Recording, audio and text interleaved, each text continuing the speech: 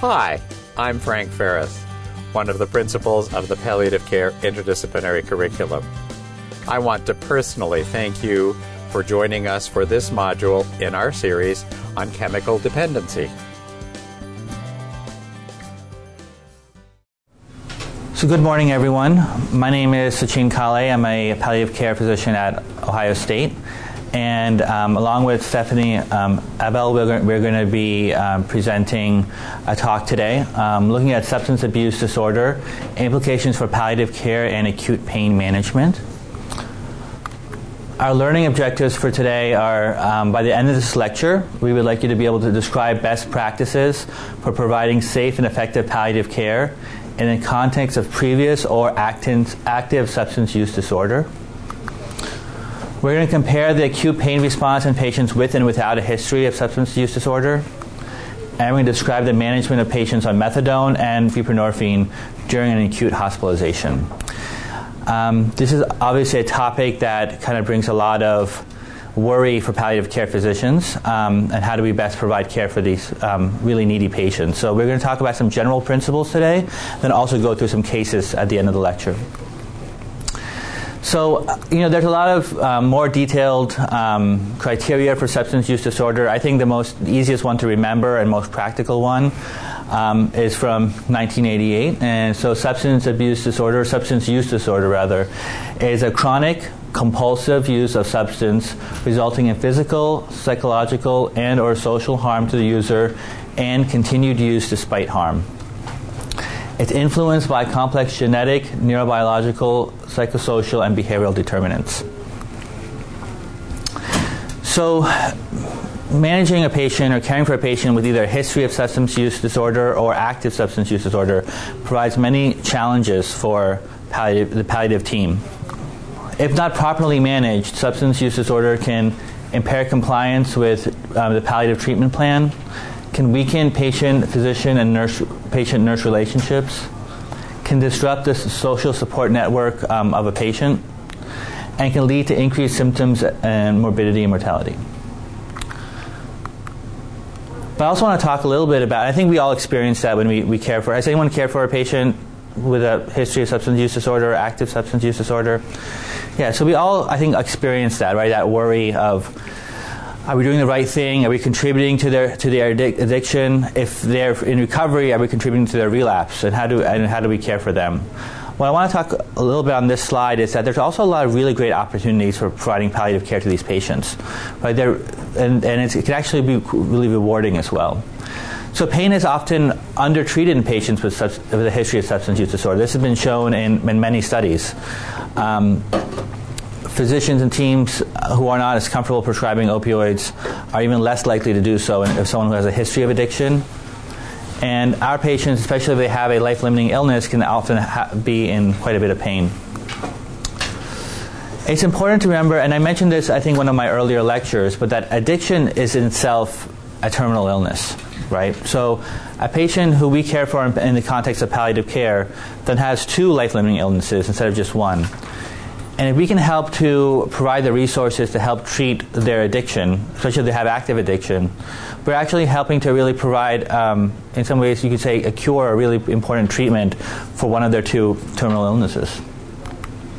I really like this thought. So, aspects of recovery from substance use, such as taking personal responsibility and making amends to wrong family members and friends, are central to growth at the end of life and are not unlike the tasks common to all patients with life-limiting illness. And so a lot of the life review that our patients do towards the end of life is heightened with those who have a history of addiction or who are actively addicted. And this provides a really great opportunity for us as palliative care team to help these patients along that process and to help make amends with family members and with friends and kind of bring peace to their lives. And so this is a really great opportunity for these patients and for us. So there are a few principles for palliative care in the context of addiction that I want to talk about. And I'm going to go through these 7. So the first one is we need to assess for substance abuse, right? So before we even know what treatments are available or how to provide the best care, we have to be willing to talk about it.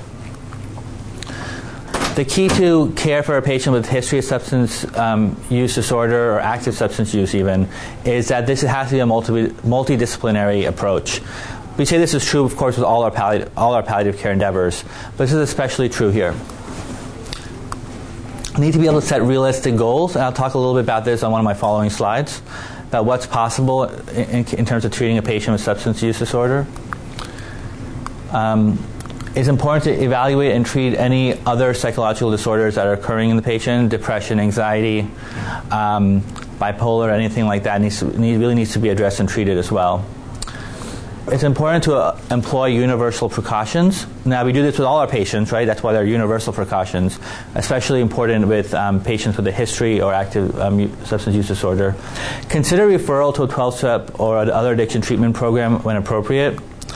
And then always make sure to, as much as possible, with the permission of the patient, to involve family and friends and help to rebuild that social network that is often very much impaired in patients who have addiction.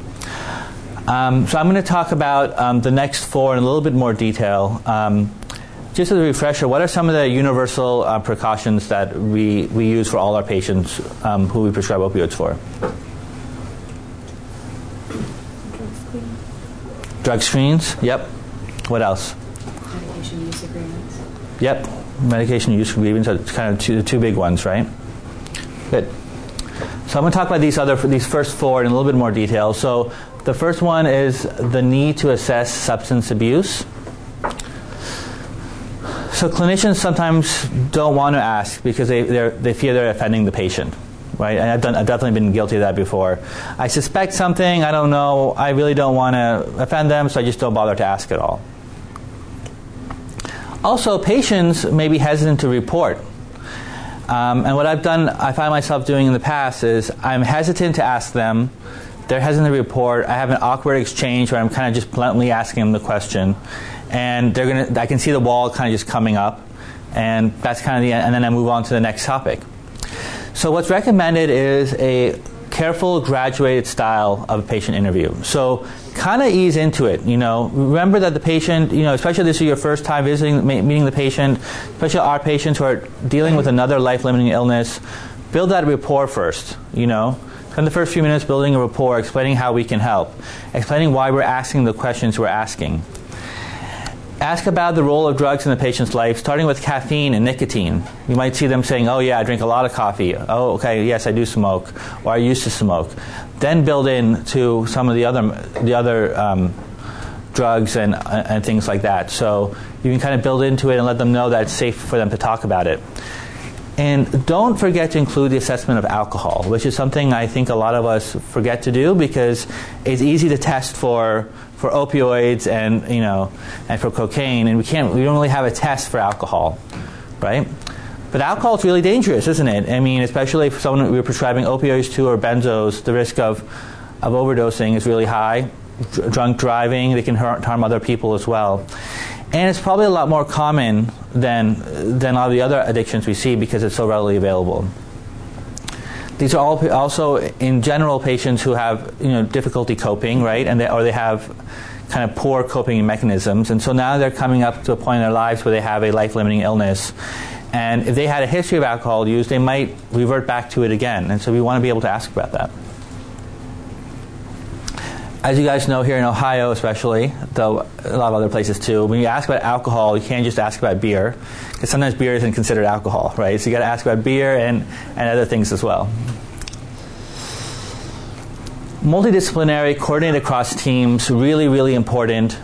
The stress you feel, if you have a patient with cancer and substance use, the stress you feel as a palliative team member caring for them is also multiplied by the oncologist who kind of is worried about their substance use disorder, feels the pressure to prescribe therapeutics to prolong the patient's life, doesn't know what to do, refers to palliative care for help. And so really trying to coordinate, and these are the patients especially that you need to talk to a lot, to your nurses, your social workers, the primary team. Resources for mental health specialists with training in addiction are limited. They're limited across the country. When you can get them, it's great. If you can't, you have to at least try to coordinate as much as possible with the other team members. Let them know how the visit went. Let your if there's an oncologist or a cardiologist, whoever, let them know your concerns, what the successes are, and make sure to coordinate. Discuss the patient progress regularly with the team and in a holistic fashion. It's important to let them know, hey, I'm learning there's some discord in the family right now with finances or something like that. Let all the team members know that, because that might lead to poor coping mechanisms down the road. And this can be a benefit for the care team as well. So this is actually going to help you and it's going to help actually provide some counseling to your primary team and to your social worker and your nurse and everyone, to be able to talk about this openly and kind of share that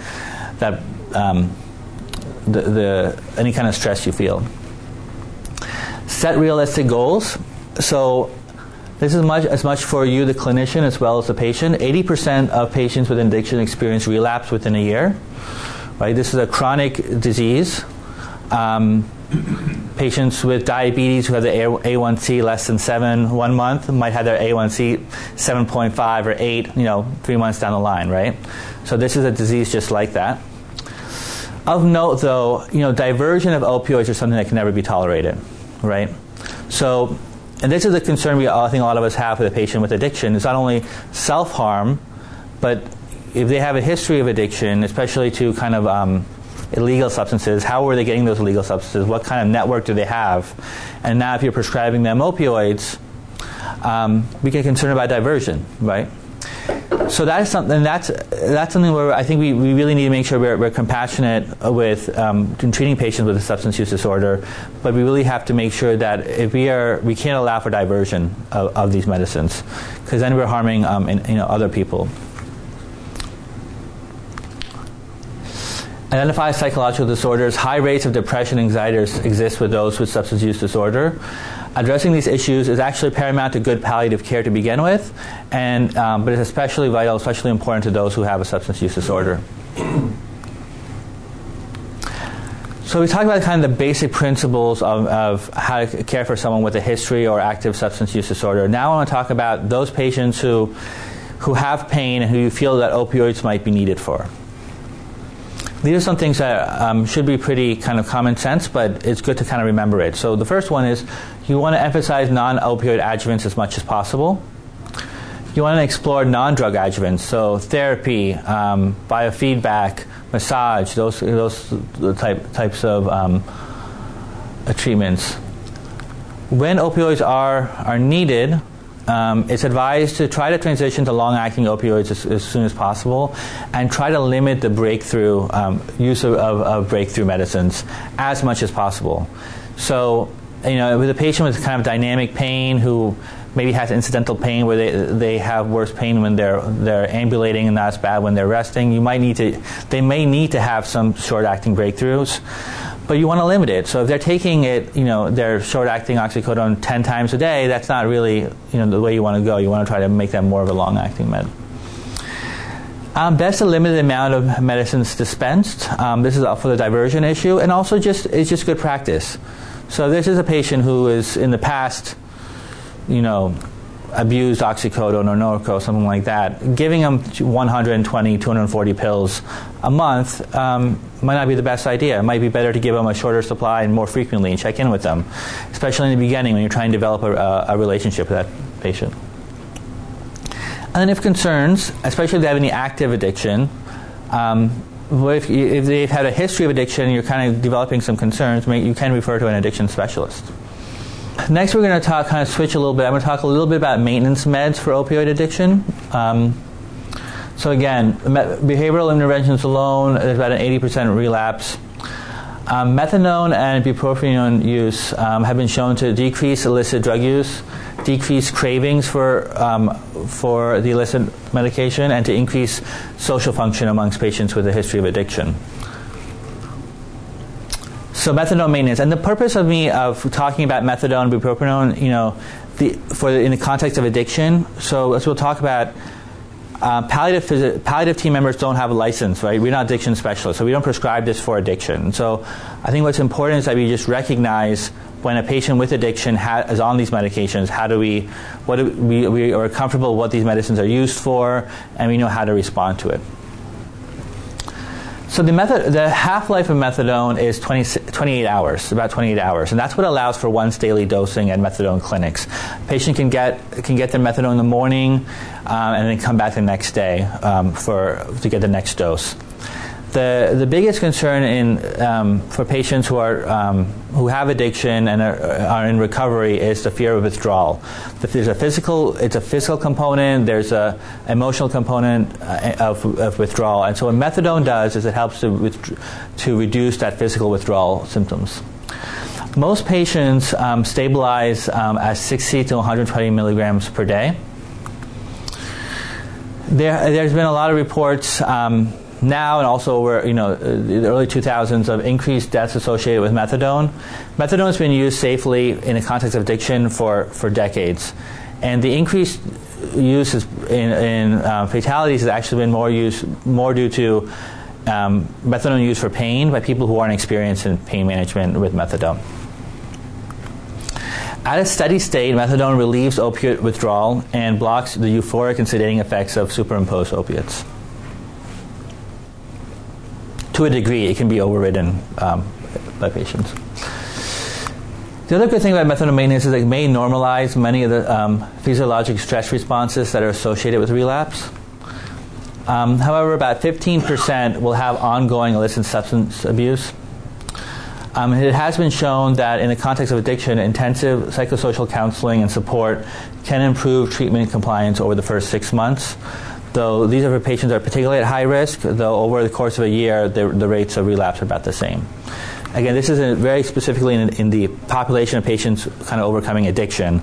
And the context for you guys is just to know what kind of goes on the other side when you see a patient who's been through this.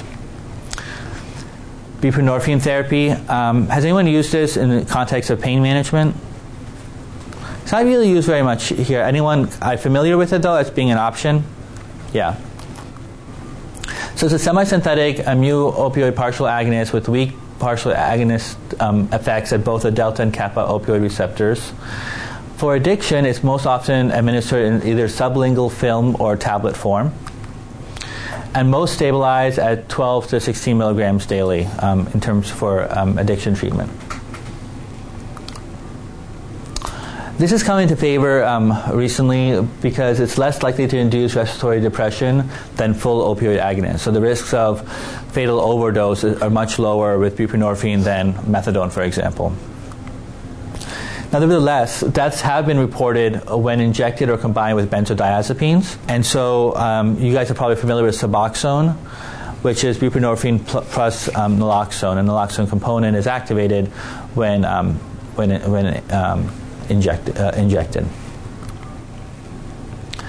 Naltrexone is a semi-synthetic mu and kappa opioid receptor antagonist. You might hear more about this. It's becoming more popular, especially with some kind of law enforcement circles and for people who are arrested for substance abuse. Sometimes they'll kind of be shuttled into this while in jail or something like that.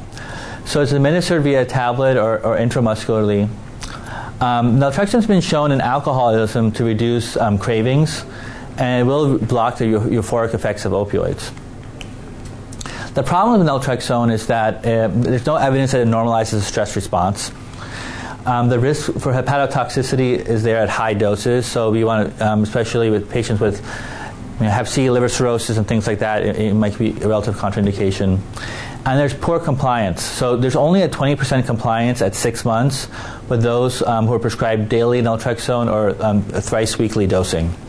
And more recently, though, there is a monthly injection that you can take, so it's unclear about the compliance for that. Finally, maintenance therapy options. This is just a really nice table to kind of recap some of the main maintenance therapies out there. Credential needed for maintenance. So buprenorphine and methadone. As a palliative provider, you're going to be able to prescribe methadone, and and also buprenorphine for pain without any additional licensing. I let patients know this when I'm prescribing them methadone for pain. I say, they don't have a history of addiction. I'm not worried about addiction. I just want them to have methadone for their pain. I'll say, hey, I'm not even licensed to prescribe methadone for addiction, and we're not. We can probably prescribe it for pain, and the same thing with buprenorphine. Okay, so we're going to transition now to some cases.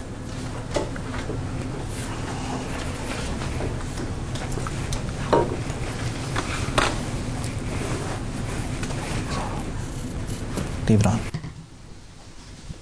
Good morning, everybody. My name is Stephanie Abel. I'm a clinical pharmacy specialist at OSU in palliative medicine. And I would like to start kind of the pharmacotherapy section with some patient cases just so that it helps to stick a little bit better. So the first one that I have for you today, we have AB, who is a 29-year-old female, currently admitted from the emergency department after fracturing her right arm in a car accident. She does have a noted history of heroin use and now is on opioid maintenance therapy, with her current regimen being methadone 90 milligrams a day. Her current inpatient pain regimen is as follows. She's on morphine 15 milligrams orally every 6 hours as needed for pain. Additionally, she's been started on ketorolac 15 milligrams IV every 8 hours. She continues to report uncontrolled pain and has been told by her primary team that the methadone dosing should help to control her pain. And she's also been labeled as drug-seeking. You are now consulted to assist with pain management and drug-seeking behavior. And before we get to the bottom of what you would do in this patient, I think we need a little bit more information about how we would manage these patients in an acute care setting. So first, I'd like to talk about the acute pain response in patients who don't necessarily have substance use disorder on top of it. So if we have an untreated acute pain response, that's going to initiate psychological and emotional effects. This would happen in any one of us in this room. For example, if we underwent a surgical procedure. We then may have this altered perception of pain that may happen if our pain continues to be untreated, which is going to further potentiate the pain. We might be stressed out, we might be anxious about it. And then this may induce pseudo-addictive or maladaptive behaviors. So we're going to continue to request pain medication, hoping that we can get some pain relief. Also, if we haven't gotten pain relief effectively throughout the hospitalization, we might start to preemptively ask so that we don't get to a point of having a pain crisis again. And that might be seen as addiction behavior, where it's really pseudo-addiction. Now, in a patient who has substance use disorder with opioids, we have the same cascade, but it's a little bit more complicated. So you'll note that our psychologic and emotional effects are still intact when our pain is untreated, and this altered perception of pain then may begin to ensue. Now, on top of this, we have a dysregulated stress response. This is at baseline. So we do know that our patients who have substance use disorder have dysregulated stress responses. This has been shown in many studies with cortisol production. And if we have untreated acute pain on top of that, it actually escalates. So even though if we have a patient on methadone or buprenorphine where this normally would be mitigated in terms of our stress response, because of that acute pain, it's going to push them over the edge again. And what we know from our psychology literature is that this tends to push us to our former coping mechanisms that we may have had in the past. And unfortunately, for many of these patients, this would be returning to their drug of abuse. And then ensuing would be a relapse. So now I'd like to talk about some common misconceptions that may occur within an inpatient setting or various places that you may have practiced previously. The first one is maintenance provides analgesia. So our patient, who's 29-year-old female that was admitted from the ED, was told by her primary team that the methadone really should be helping with her pain control. Now, there's two big issues that I see with this as a misconception. Does anybody have any thoughts as to why it wouldn't necessarily provide analgesia for this patient?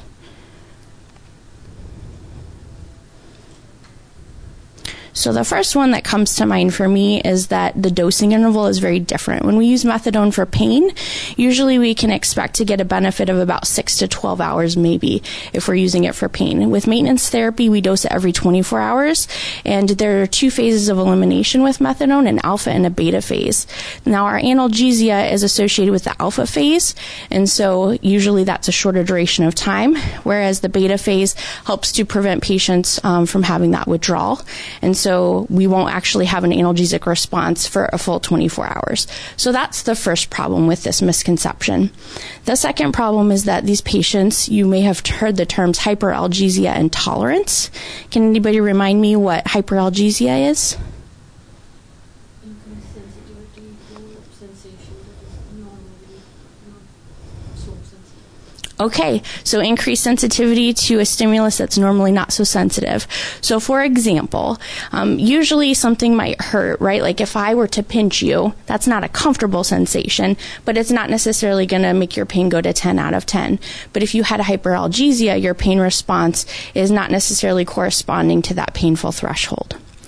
How about tolerance? Can anybody explain tolerance to me or remind me what that is? Downregulation of opioid receptors. So essentially, over time, a patient who takes opioids is going to need more to have an effect, right? So this is a physiologic response, not necessarily a psychological response. And we do know that patients who have a history of substance use disorder and they've been on opioids, usually at higher doses for a long period of time, will possess both of these qualities. So they will have hyperalgesia and they will have tolerance. So it will take them more to have a beneficial effect to decrease that pain stimulus, and it's also going to take less of a pain stimulus to have them have the same amount of pain that you or I might experience if we were to undergo the same procedure. The second misconception in an acute care setting would be that opioid use causes addiction relapse. So for the most part, this is exactly that, a misconception. The data actually has not shown this to be true. And in fact, most of our patients, when they are not treated adequately for their acute pain, whether that's using appropriate opioids and optimizing their adjuvants, it actually pushes them back to relapse settings. I do want to caution one thing here, especially in our surgical settings, for patients who are given drugs like IV fentanyl, for example. We know that that drug is very lipophilic, if we remember way back to July when that lecture was given, and so it does have a quick on and offset, and because of that we can have more dopamine release that happens within that cycle and cascade of the addiction neurochemistry, and because of that, that could essentially induce a relapse in a patient if it were used inappropriately. So for the most part, we're not going to be using IV push fentanyl in these patients. Ideally, we would be sticking to our oral opioids, our adjuvant therapies, and even if we did need to use something like, for example, hydromorphone or morphine, they aren't as lipophilic, they're actually more hydrophilic, and so they have a longer rate of dissociation. They're not going to have that quick on and off peak and offset. So usually those aren't as much of an issue in this patient population. And the next one, Dr. Kale actually already addressed, would be respiratory and CNS depression is increased with the use of these medications, especially in light of having increased opioid use on top of them in a hospital setting. And we have also found this to not be the case within a clinical trial setting. The last one is that pain report is a manipulation. So some folks might see that the patient it continues to request that opioid. So back to our patient case, we have this young lady who is getting 15 milligrams of oral morphine. She's only getting it available every 6 hours. So if she's requesting every single dose, that might be seen as manipulation or drug-seeking behavior, when in reality, she's just not having adequate pain relief. So next, I'd like to talk about how do we actually treat this acute pain in patients that are on opioid agonist therapy for their substance use disorder. So I think the first step that's really important is to reassure the patients that their addiction history actually will not prevent them from obtaining adequate pain management. That doesn't mean we're going to throw all the opioids in the world at these patients. We definitely need to be mindful about how we're doing this responsibly and keeping them safe. But we want to make sure that we are treating their pain adequately, and this has been shown in studies also to help patients maintain their sobriety. Furthermore, we want to ideally continue their maintenance dosing. There may be some times that we would not do that, and we'll talk about that in a moment. But the first step to that ideally would be discussing with our treatment provider, verifying that treatment dose. And we also want to make sure that we're communicating effectively with their treatment provider in terms of their admission and discharge planning and what they received in the hospital, when their last doses were, etc., so that they can continue to be effective in their treatment plan management once they leave the hospital. A couple of other things that we would want to do would be relieving patient anxiety. So as you can imagine, if you were a patient that had substance use disorder, you came into the hospital for an elective surgery, that's probably going to be a pretty scary thing for you. And so we would want to make sure that we're addressing that concern for these patients. We want to make sure that we're optimizing our conventional analgesics. So as Dr. Kale mentioned, making sure we're optimizing our adjuvants. So things like NSAIDs, acetaminophen, gabapentin if appropriate. How many of you have heard of ERAS protocols, or enhanced recovery after surgery? Okay. Those are definitely becoming more popular throughout the country and the world as well. And essentially, those are a lot of times used in liver patients, GI patients, and I know that at OSU we're starting to use them in breast reconstructive surgeries. Essentially, we're trying to optimize our multimodal modalities so that we're decreasing opioid use and improving outcomes. So we want to be able to discharge them sooner, get them out of bed sooner, have them have a bowel movement sooner. And if we can get them to use less opioids, then ideally that's more helpful. A lot of times these patients will receive regional anesthesia as well, and so this would be no different. We would want to utilize those modalities when available for these patients that have substance use disorder. We already kind of talked about the issues of tolerance and hyperalgesia in these patients, just making sure we're keeping that in the back of our mind as we approach a patient that has substance use disorder. And as Dr. Kale mentioned, we want to make sure we're considering scheduled dosing versus PRN dosing of these medications. Sometimes in certain situations, we do need to use as needed because it's a safer option. You can also consider using oral as opposed to IV, and then also liquid formulations if you're concerned about the patient taking those medications as well. And then lastly, avoiding mixed agonist-antagonists. So in a setting where the patient, for example, is on methadone therapy, we don't necessarily want to treat their pain with buprenorphine because that would incite withdrawal in most of our patients. If they're already on buprenorphine, that's a different story that we'll discuss in a moment. So now let's focus for a minute on patients that are on maintenance methadone dosing. So most of the recommendations tell us that in an ideal setting, we would continue the methadone maintenance for these patients. That's kind of their baseline stabilization. We're not going to necessarily look at that as a pain management modality, but we're just going to know that that's there for their substance use disorder, just as if they were on Protonix for acid reflux, for example. So on top of that, then, we want to consider using multimodal analgesia, potentially some short-acting opioids. If you're very comfortable with this patient and you know their history well, you could also put them on a longer-acting opioid if you knew what their tolerance level was, how much they required, or you could start them on short-acting opioids and then transition them to a longer-acting regimen. So now let's circle back to our patient case number 1. So if you'll recall, AB, which I hope you all have a handout in front of you. AB is this 29-year-old female who has recently been admitted from the ED with a right arm fracture. And she has methadone 90 milligrams a day, her morphine 15 milligrams every 6 hours as needed, and then her ketorolac 15 milligrams every 8 hours. So after you review her patient chart, what would be your tentative assessment and plan? Any thoughts? Adjuvants, absolutely. That is a great answer. So specifically, is there anything about her regimen that you would want to consider changing?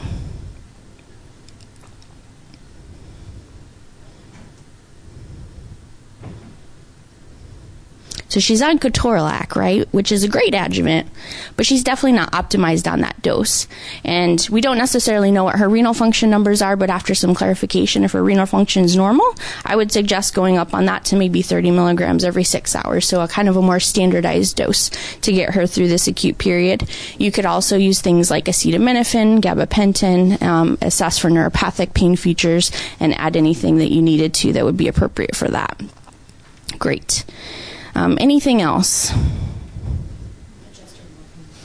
Adjust her morphine dose. I'm not sure if the 15 milligrams was effective at all, but the dosing interval was too long. It needs to be at least 4 based on the pharmacokinetics. Perfect. So the comment was that we need to adjust her morphine dose.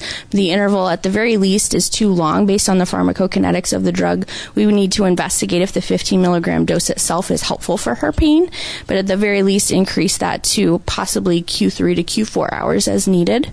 Absolutely. The other things that I would add would be we would want to clarify this dose with the treatment provider if it has not already been done. We want to reassure the patient, because I'm sure she's kind of in a state now where she's feeling like she has not been very trusted throughout this hospitalization. We want to inquire about any history with short-acting opioids. So has she been admitted to the hospital before? What was she treated with? Was that an effective regimen for her? Also asking about triggers can be very important. A lot of patients know if they've been admitted in the hospital before and they are confident in maintaining their sobriety, they'll know, for example, that hydromorphone is a trigger for them and they want you to avoid that medication. And so having that conversation can kind of just save you some time and ideally help the patient. Titrating short-acting opioids, which we already mentioned. And then lastly, I would also say educating the primary team as well would be something that would be very helpful to do, because clearly there's some misunderstandings about what's going on with this patient. Great job, guys. Okay. So now we're going to introduce patient case number 2. So we now have DG, who's a 24-year-old male. He's admitted for sickle cell pain crisis with a noted history of opioid abuse, and he's currently on buprenorphine naloxone sublingual, also known as Suboxone, 16 milligrams once daily. His last dose was noted to be taken this morning before he was admitted to the hospital. And you are now consulted on admission for acute pain management in the setting of a history of opioid abuse, and this patient is noted to be compliant with his maintenance therapy. So before we get to answering that question, let's talk about acute pain management and some strategies in patients on buprenorphine. So this is a little bit more tricky and can be more dicey depending on your patient care situation. So you'll note that there are 4 up here, and we're going to talk about each one of them in a little bit more detail. So this first one is continuing buprenorphine while maintaining short-acting opioids on top of this. So let's talk about pros and cons of each one of them as we go through this. So this would be a great situation for a patient who has acute pain right now. For example, this is not a planned admission. We're not doing an elective procedure, but we have a patient who's coming in with an acute pain. They've been compliant with their maintenance therapy, and we need to do something about that. So we know that that buprenorphine is 20 times more affinity for the mu opioid receptor than our other opioid agonists do. And so the goal of this is that while 90 to 95% of our mu opioid receptors are going to be, occupied by buprenorphine, that the other 5 to 10% will be hit by these full agonists, and that will help with our pain relief and analgesia. And so you're really just trying to optimize the bang for your buck on this. The other benefit of this is that you're not having to start and stop. So, for example, if we stop buprenorphine, the sublingual half-life is about 37 hours. And then you can imagine, since it has such a high affinity for those mu receptors, if you're adding other opioid agonists on top of that, eventually those are going to kind of take over those mu receptors. So you do have an increased risk of respiratory depression in those patients over time. And then lastly, the complicating factor is that it has to be reinitiated. Some institutions feel if a patient has been off of this therapy for several days, that to be reinitiated, that really needs to be done by the treatment care provider, because the considerations that would have been initially used to start buprenorphine therapy would be the same. So for example, you have to make sure that your patient is off all of their opioids, short-acting for at least 12 hours, long-acting for at least 24. If they've been on methadone or fentanyl patches, that number is even extended further than that. You want to make sure that they've been compliant with the therapy and all of that. And so from an inpatient perspective, that can be a little bit dicey in terms of how do you coordinate that care with the treatment provider to reinitiate their therapy. So just keep that in mind as you're moving forward. Some institutions don't have a problem with you reinitiating, but just remember you would have to get them off of all of their full agonists before restarting that buprenorphine. The second option is that we can divide buprenorphine dose every 6 to 8 hours. So you may remember that buprenorphine can be used as an analgesic.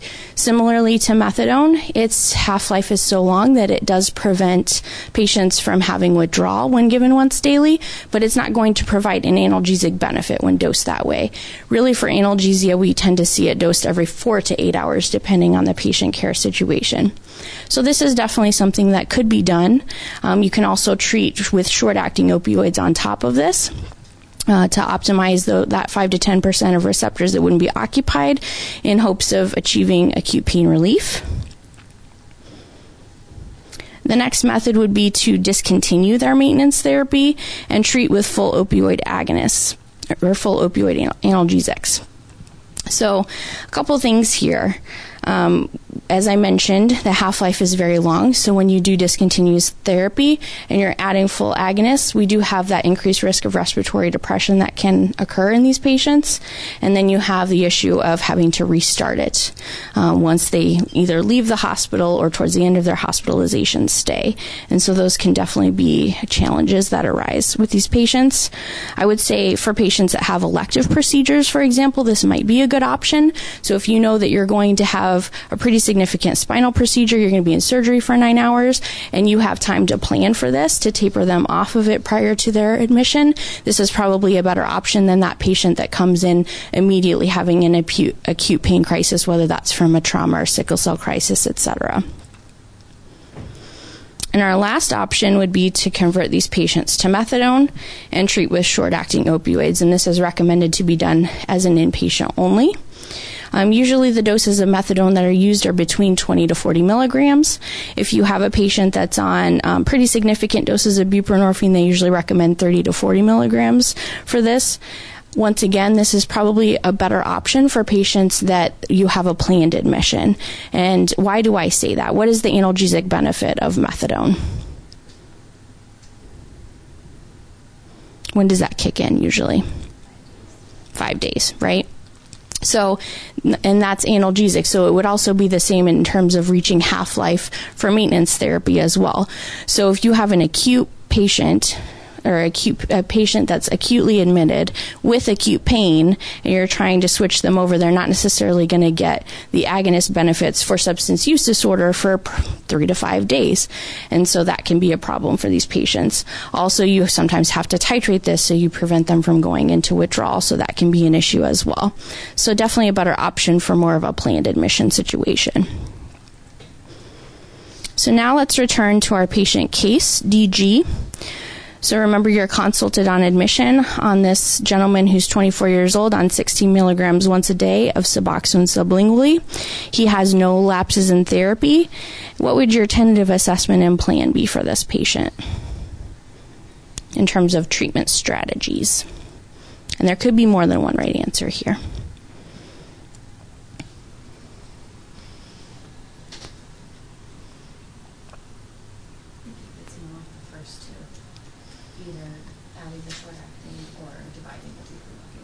Great. So the comment was he fits probably with one of the first two strategies, so either adding short-acting opioids above and beyond or optimizing your dose by giving it every 6 to 8 hours.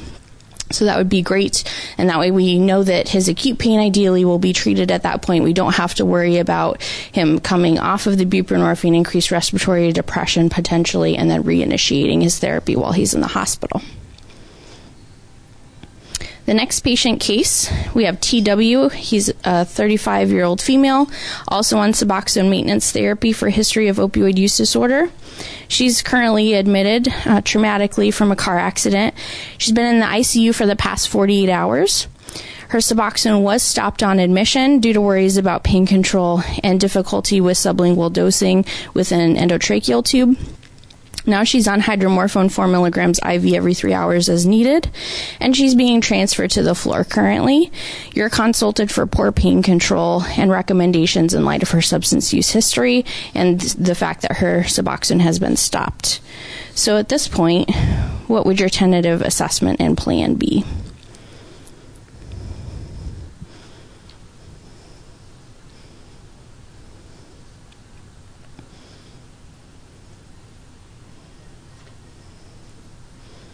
Any thoughts on her? This is a little bit more tricky. She's been on for a few days, so it might be in the setting where if it's going to be reinitiated, it needs to be done by or in conjunction with the provider. So exactly. Treat with the opioids. Great.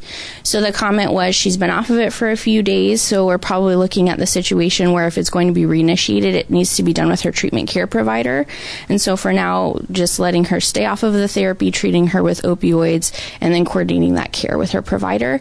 I think the other thing to consider here is since we are 48 hours out, and this is at the time of the consult, right? So you haven't even seen her yet. You haven't made your recommendations. The primary team hasn't put them in. So by the time all that happens, it's going to be several hours later.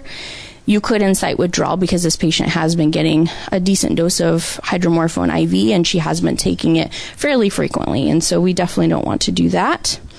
As we have her at 48 hours now, so what's one of the things that you would want to monitor for in this patient since you're using a full opioid agonist and knowing that she's coming off of the buprenorphine? We want to monitor for respiratory depression, absolutely. And then also her as-needed opioid might need to be titrated during this time frame too, because all of her mu-opioid receptors are now going to be eventually taken over by the full agonist, whereas they just had the partial agonist before. So that could potentially be an issue. And then remind me how long this patient would need to be off of her short-acting opioids and any long-acting opioids before her therapy was reinitiated. So let's say you contacted the treatment provider and they're okay with this being restarted after she's discharged from the hospital. How would you kind of approach that care plan for this patient?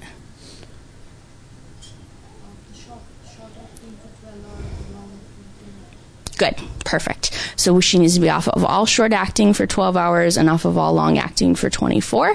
And ideally, we want to be tapering that, right? So we're not inciting withdrawal from those opioids as well. So lots of things to consider. Great job. And the last patient case that I have for you today is CL, who's a 44-year-old male, and he's currently on the intramuscular formulation of naltrexone, also known as Vivitrol, for a history of opioid use disorder. He's currently scheduled to undergo an elective spinal surgery that's going to be pretty extensive. This is supposed to happen in about 2 weeks, and the surgeon calls you to discuss what the best treatment options might be to treat his acute pain in light of his maintenance therapy regimen. What would your recommendations be for this patient?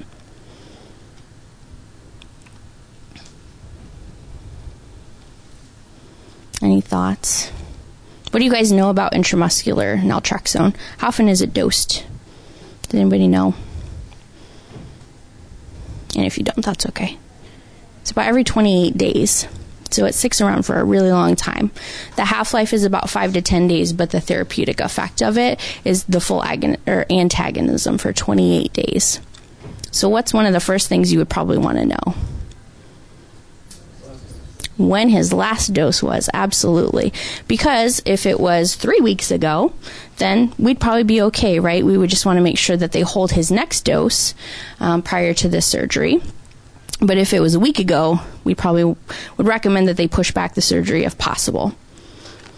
What would happen in this situation if you got a phone call that this kind of fell through the cracks and this patient did get the spinal surgery and was on the naltrexone IM, and let's say they got their injection last week? What would your approach? What would be your approach to that patient? Any thoughts?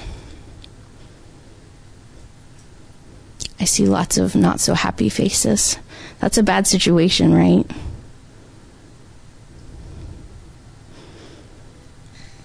So ideally, we're going to optimize the heck out of our adjuvants, right? If you can catch them while they're still in surgery, or if we can get acute pain or anesthesia pain or whatever group that might be called in or affiliated in your institution, if we can do some regional anesthesia, that would be ideal. And that's pretty much the best you're going to get. You could potentially try to use opioids on top of that, but it's not necessarily highly recommended, because we know if he got his injection a week ago, he's not really going to feel any of that within his receptors. Are going to be mostly occupied by a full antagonist. The other thing that I wanted to let you guys know would be so let's say this patient had their dose 3 weeks ago. We held the next dose. He got his surgery in 2 weeks. He was treated with full agonists. Everything went swimmingly. It wouldn't be able to be reinitiated in this patient for 7 to 10 days afterwards. So we don't want to induce withdrawal in this patient. And that's also true for the oral formulation as well. So if that's stopped, then we would need to wait 7 to 10 days if they've gotten full agonists for any type of duration. And if the patient were on oral naltrexone instead, it needs to be held for 48 to 72 hours prior to any procedure. So that's a little bit more of an easy situation to deal with. They recommend 48 to 72 hours if it's going to be kind of a mild to moderate procedure. And if it's going to be a significant procedure, then at least 72 hours it needs to be stopped so that that patient can have adequate analgesia.